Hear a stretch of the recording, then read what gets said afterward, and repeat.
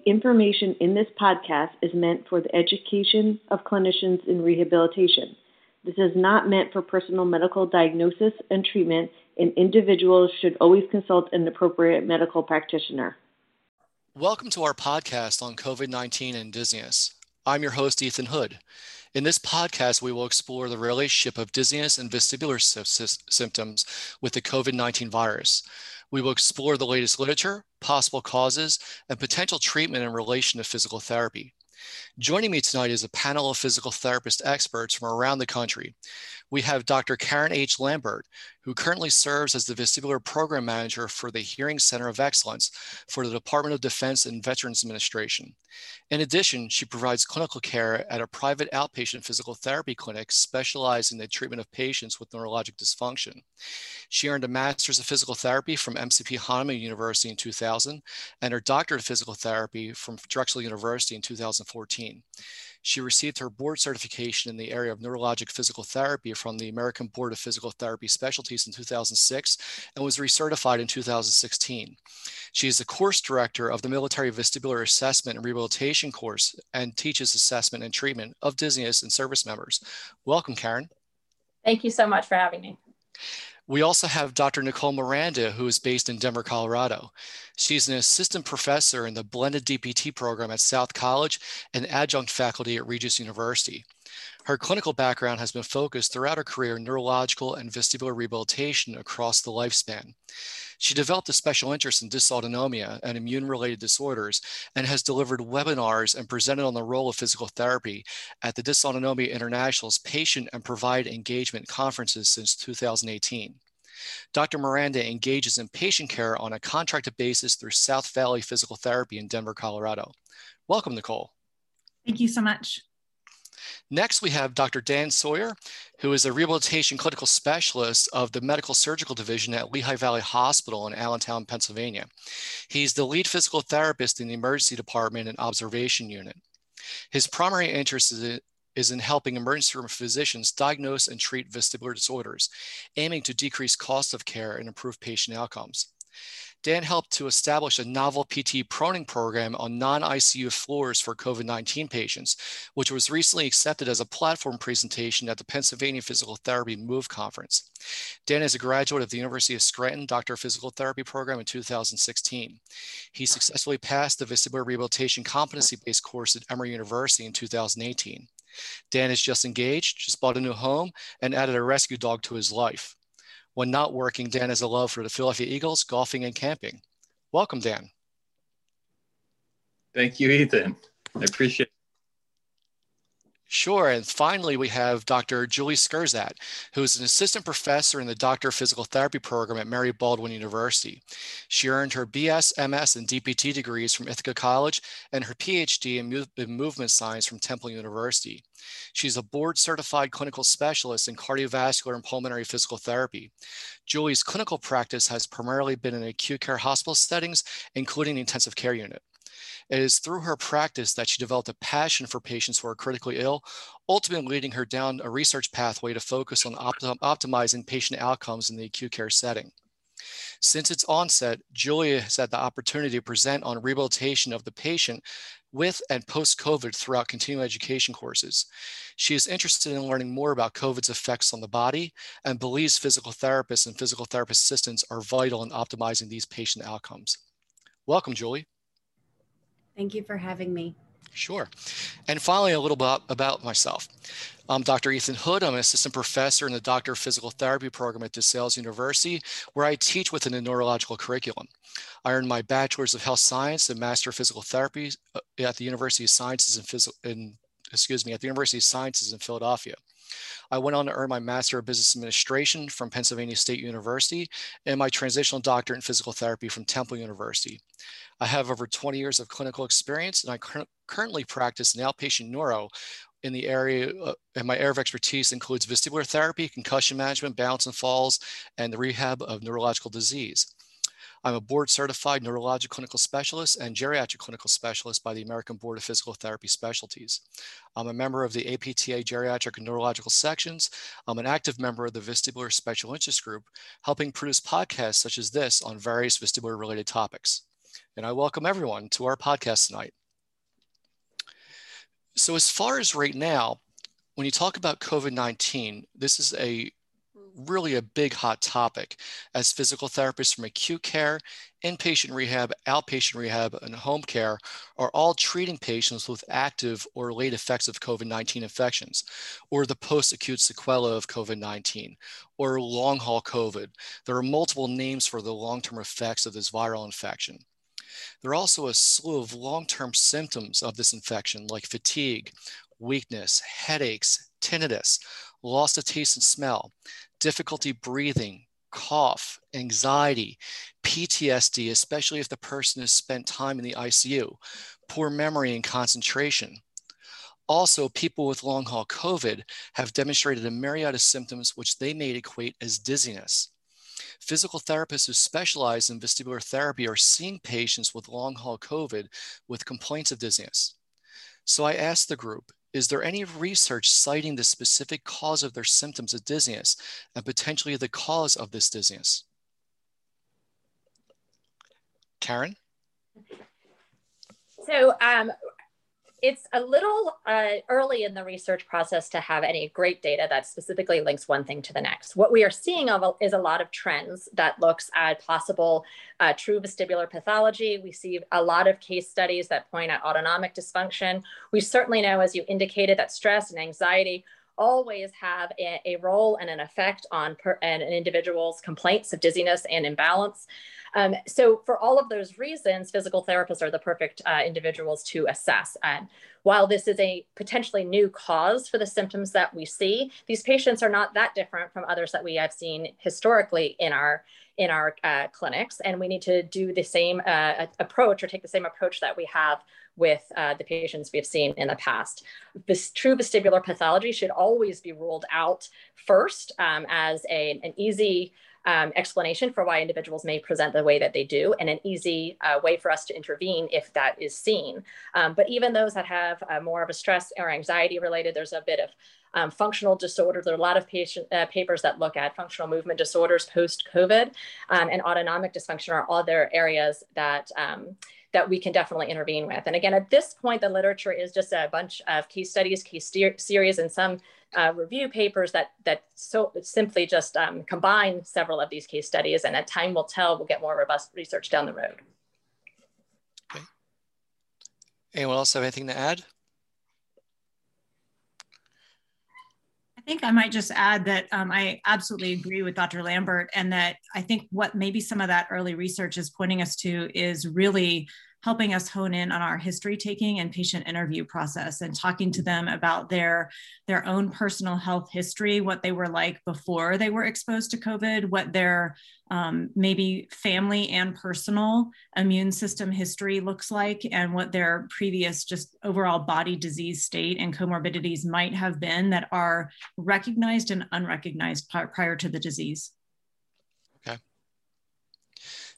So as far as the literature goes, have we seen any link between vestibular dysfunction and long-haul COVID? Anything in the literature at all, even if it's just a case report or a small study?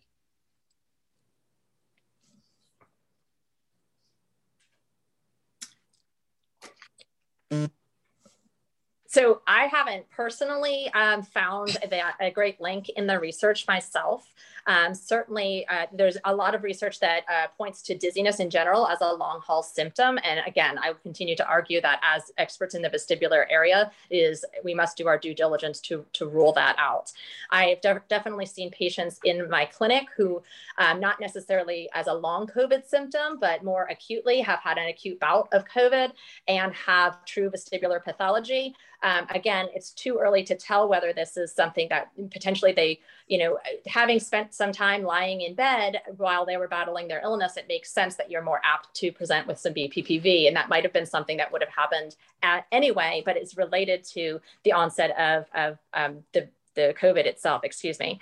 But I haven't seen a true well-written study to date that actually links long haul COVID to vestibular dysfunction itself. I think there was a paper that looked, no, I'm just gonna stop. You can edit that out. I was just thinking more numbers related to vaccines, not long COVID, so never mind. I saw one paper, it was by Tan et al. It was in the American Journal of Otolaryngology, which looked at audiovestibular testing on participants who were recovering from COVID-19 and compared them to controls. So they performed OAEs, audiometry, video head impulse test, VNG, and VEMP testing, and they found that the COVID group has statistically significant changes in the high frequency hearing. They had changes in their VEMP and video head impulse test scores compared to controls, which I found quite interesting. But I agree with you, Karen. I agree with Nicole and the rest of the group that when you do look at the literature, the only thing out there right now are case studies, or like what you said, a group of case studies, which are insinuating that there may be a link, but there's definitely not been a definitive link yet. To this, we are seeing that, in some of the literature, that besides affecting the olfactory nerve, that the COVID-19 infection definitely is affecting other cranial nerves as well. So we can postulate that it would make sense that potentially it could affect the 8th cranial nerve also. Does anyone else have anything else to add to that? I think I might just add that it's a complicated question because it's a little bit harder for us to test what is vestibular central dysfunction versus peripheral dysfunction. And I think more of what we're clinically seeing is that our patients are having more of a central processing disturbance that could be partly contributing from aspects of dysautonomia, or it could be an adaptation or accommodation based on the fact that they've been sick in bed and not moving around. And so I think it's really hard at this point to point a finger strongly at a specific level of dysfunction, but more of a central processing disorder. Okay. Yeah, and that actually leads me to the next question. So perfect segue, Nicole. I appreciate that. So what other possible diagnoses can cause what the person would equate as dizziness? And that's the hardest thing as a physical therapist, is that when we have, whether we're in acute care, outpatient, inpatient rehab, wherever we practice, is having that patient who is complaining of dizziness. We have to go through the differential diagnosis process to figure out specifically what system or systems is causing the dizziness. And we know that with COVID-19, potentially it can affect multiple systems. So what other possible diagnoses can cause dizziness in this patient population? Yeah, I can kind of speak to that, at least from an acute care emergency room physical therapy perspective, kind of going off of what Nicole was speaking of. Rather than us seeing, at least right now, isolated and more specific vestibular findings seen on an exam of, say, like an acute unilateral vestibular hypofunction, where you see that unidirectional nystagmus and you have the positive VHIT testing, we're seeing more symptoms of dizziness described being less vertiginous in nature, at least from my standpoint. Rather feelings, kind of vague feelings of lightheadedness, disequilibrium, faintness, brain fog. And these symptoms, at least from what I'm seeing and what I'm looking at in the literature, seem to be a direct result of COVID-19 affecting the central nervous system, but also an indirect result of the virus causing vascular damage and inflammation. As a result, we're also seeing, as a result, like you said, of nervous system deregulation caused by the disease itself, in combination with psychological stressors of worry and anxiety, whether these were pre-existing conditions that are exacerbated by the diagnosis or the diagnosis itself, I think can bring out some of these vague symptoms of dizziness. I think also looking outside the vestibular system, a lot of those ACE2 receptors are located in the heart and the lungs, and COVID-19 is causing a lot of direct and indirect, has a lot of direct and indirect effects on the heart. And if our patients are susceptible to myocarditis, arrhythmias, and or heart failure, that's going to influence cardiac output. So if we're decreasing cardiac output, there's not enough oxygenated blood getting out. Additionally, we have to think of that chronic fatigue syndrome, which could lead to some of that dizziness or that brain fog that Dan was describing. And then lastly, absolutely polypharmacy. I think a lot of these patients are coming out with dexamethasone, and a side effect of dexamethasone could be the dizziness.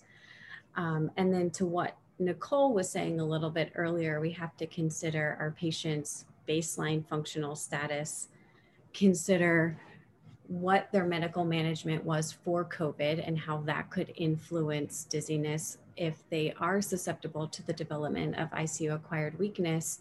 I mean, that's going to decrease venous return to the heart, also leading to some of those signs and symptoms like dizziness. And then you tack on long COVID on top of it. So it's really a multifactorial presentation.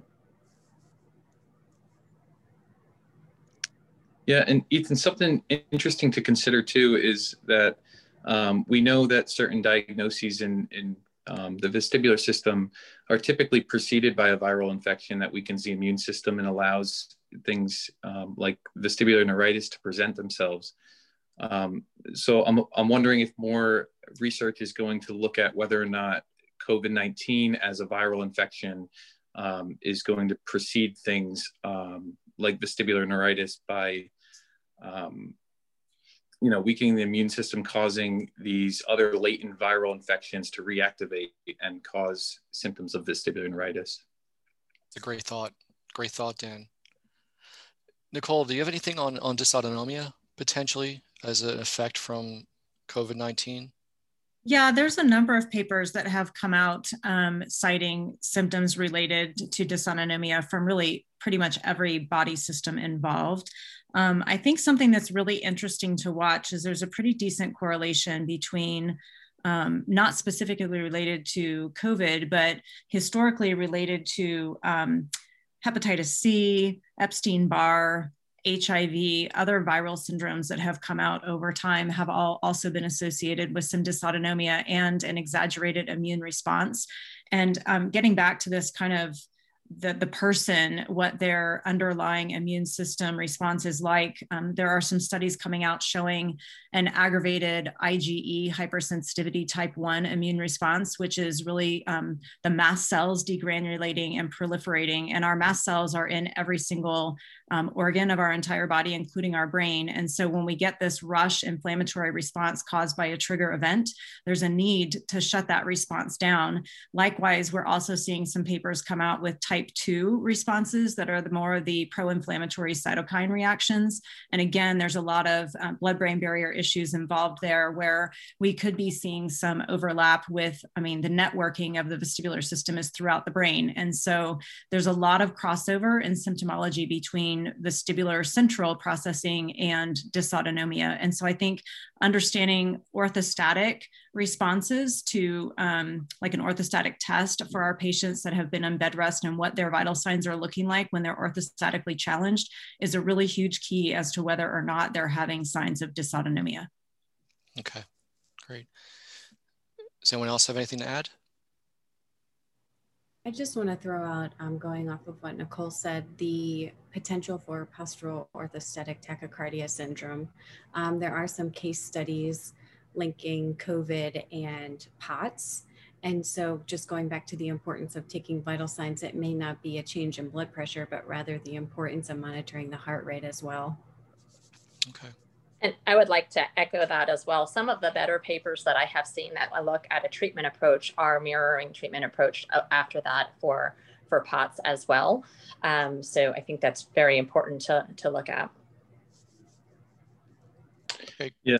In terms of other diagnoses or other symptoms that can cause this dizziness, I know in terms of physical therapy education and what we're doing at least at Lehigh Valley Hospital, in terms of what I talked about before, in terms of dysregulated nervous system, something we've incorporated into our COVID pathway at Lehigh Valley is a lot of breathing techniques for these patients that have anxiety or,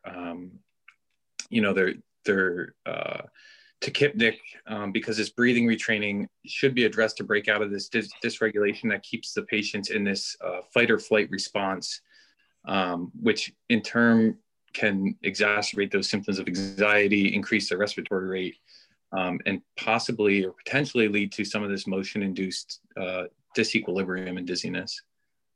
So we've been doing a lot with breathing retraining with our patients acutely. Okay.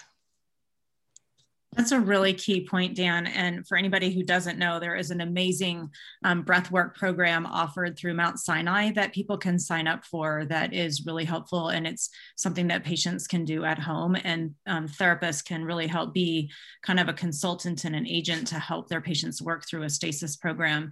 And really tied with that briefly, I think it's important to point out that dysautonomia is kind of a spectrum disorder, which can go fairly easily into a chronic fatigue syndrome, myalgic encephalomyelitis profile.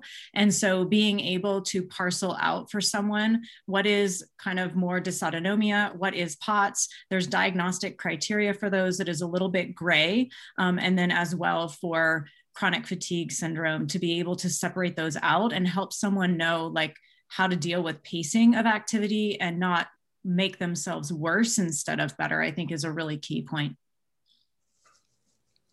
Okay, great.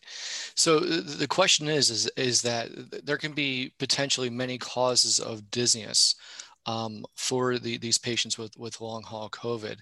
And when we go through the differential diagnosis process, we have to determine essentially what specifically could be causing or contributing to the dizziness. Now, when we go down to different treatment paradigms, is there any research out there on the efficacy of PT treatment, depending on what the potential cause of dizziness might be? That I think we have begun to see in some case studies and some case series, looking at both approaches as treating, assessing for presence of POTS and presence for a myalgic encephalomyelitis, like chronic fatigue situation. I've seen fairly well-written papers to address each of those. I've seen more literature out there looking at the POTS world, but I think that both thought processes ought to be addressed. Ruling out a more complex involvement like that, obviously just anyone who presents with general deconditioning after battling this illness, and anybody who does present with, if we do see any signs of vestibular neuritis, clearly is something that fits into our wheelhouse. I think I constantly argue, no matter what the underlying cause that will eventually be discovered, I think physical therapists are the ideal individuals to assess for anybody who's dizzy from any cause, because we do have knowledge that touches onto so many different areas. And if it does not fit perfectly into our area of comfort, I think we know who to refer to and to reach out to our colleagues if it appears to be more of a cardiovascular issue that has not been addressed. So absolutely, I think we're starting to see some good case studies come out that talk about treatment for these folks.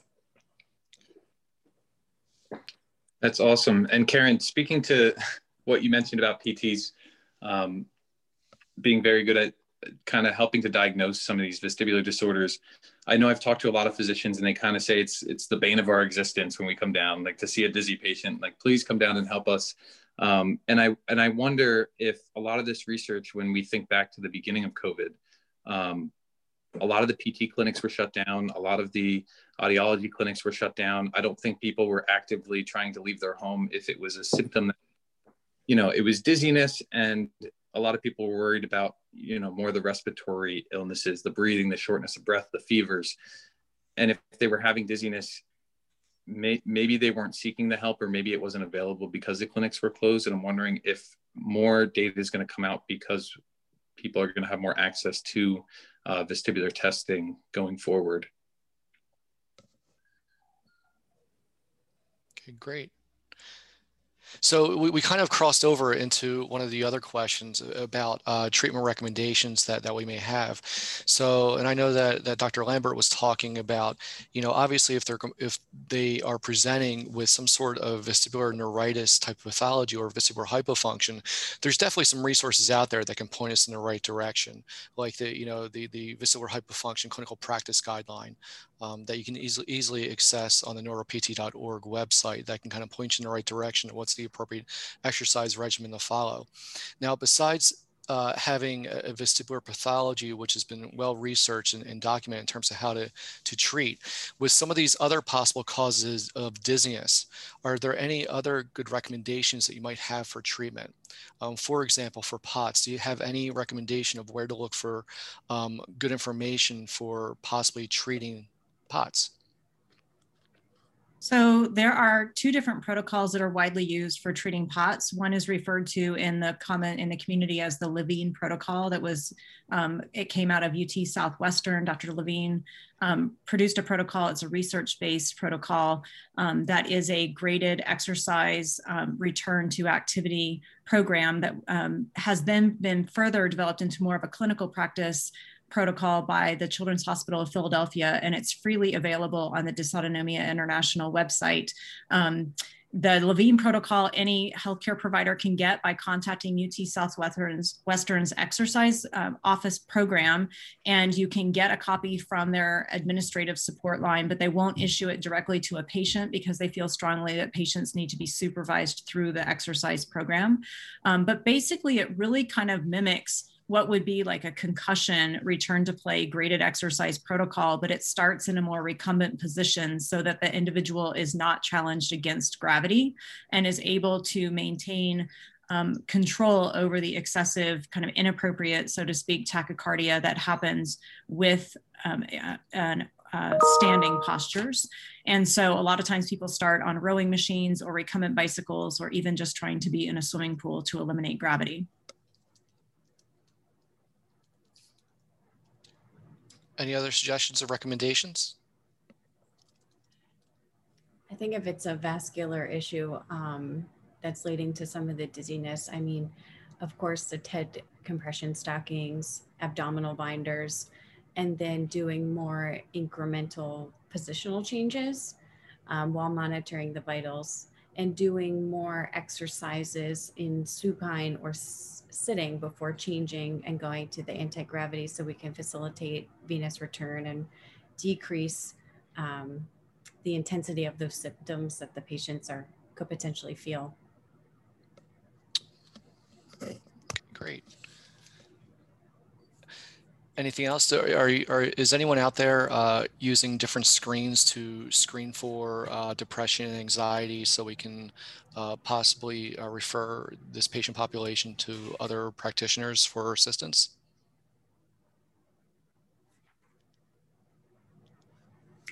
The APTA has a COVID outcome measure set, and not specifically for depression, but for quality of life, they do have the PROMIS Global 10. So that could be one way to target some of those. And where would we get that information, Julie? It's on the it's on the APTA website. Just on the APTA website? Okay, great, great.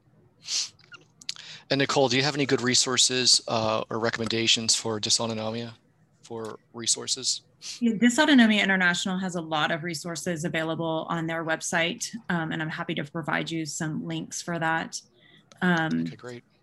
I also would just add that I think a lot of these patients, when you're talking about the anxiety and depression, they're, at least before the vaccine, and maybe even some still now, because some people are timid about getting vaccinated after being sick, and they're afraid to leave their house to go into the clinic. And some of them are physically unable to drive yet and to get into the clinic. So I have found telehealth, telemedicine, that access to be really, really helpful to get people started and to establish therapeutic alliance with your patients, to be able to get them to be able to trust you, to know that you can help them figure out how to get out of bed and how to get up against gravity. I'm a really huge fan of using zero gravity lawn chairs, like a Tilton Space chair in the house, to where an individual can get out of their bedroom. They can maybe be in a more centralized place with their family, and maybe even get outside if they're really having that much trouble just getting started, to regulate their autonomic nervous system and just their general homeostasis of their body, to be able to kind of get out of a dark bedroom, which we know when our patients are struggling with central dysfunction can really be problematic. Okay, great. So Julie, thank you for the link there. So what I'll do, I will post some of the links that you provide. I'll post them with the podcast as well, so people have access to it. So besides just listening to the podcast, they can use some of those links. Any other treatment recommendations from the panel? Anything you've done with some of this patient population? Dr. Lambert? I was just going to echo, I think, my general statement or line of thinking throughout this, that I think rather than being in our own heads as clinicians, focusing so much on the question marks and the things that we might not know yet, that we return to the skills that we know that we have, and that treatment starts with performing a very appropriate assessment, which we know how to do, an appropriate bedside evaluation, absolutely listening to our patients and finding out, as Nicole has mentioned, what their premorbid activity level is and what their expectations are, and listening to their timing and their triggers and things that ease and aggravate their symptoms, just as we do with all of our patients. And then keeping in mind very thoroughly this differential diagnosis that might include a lot of the autonomia, and utilizing these resources that have been shared so far with the group, if that's not something that you're already comfortable with, and seeking other resources to help guide you. At this point, the body of evidence and research out there does not allow us to have, as you mentioned, a clinical practice guideline.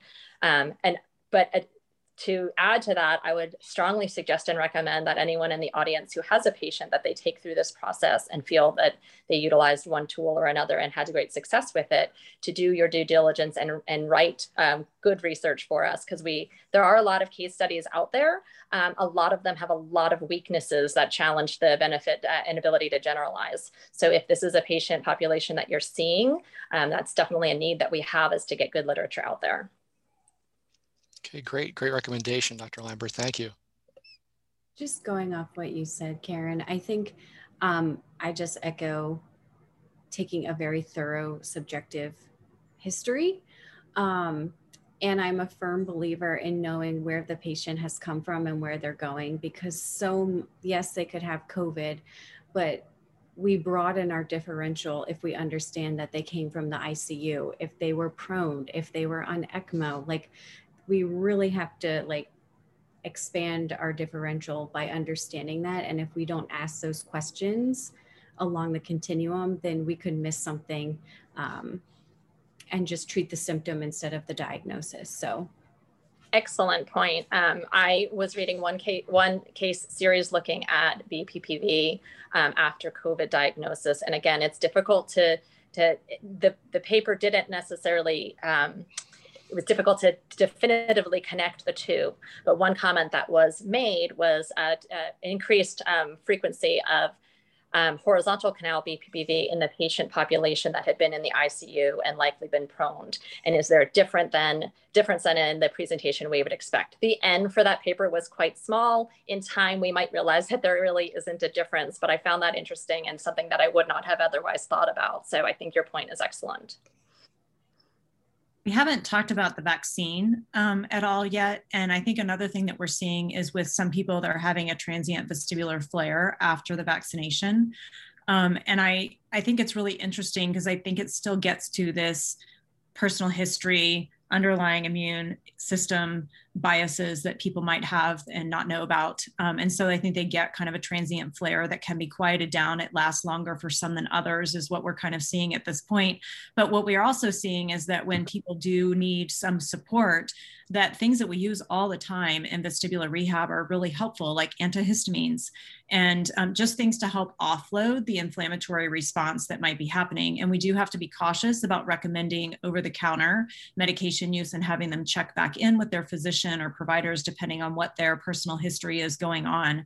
But we are seeing some conversation in the literature regarding, brief vestibular neuritis. We're seeing some people that are looking and smelling like they might have a little bit of a vestibular migraine after vaccines. And so there's, again, still a lot more literature that needs to come out to point us in the right direction. But it's like Karen said, it's not something we don't see all the time every day. It's just a different trigger causing the event.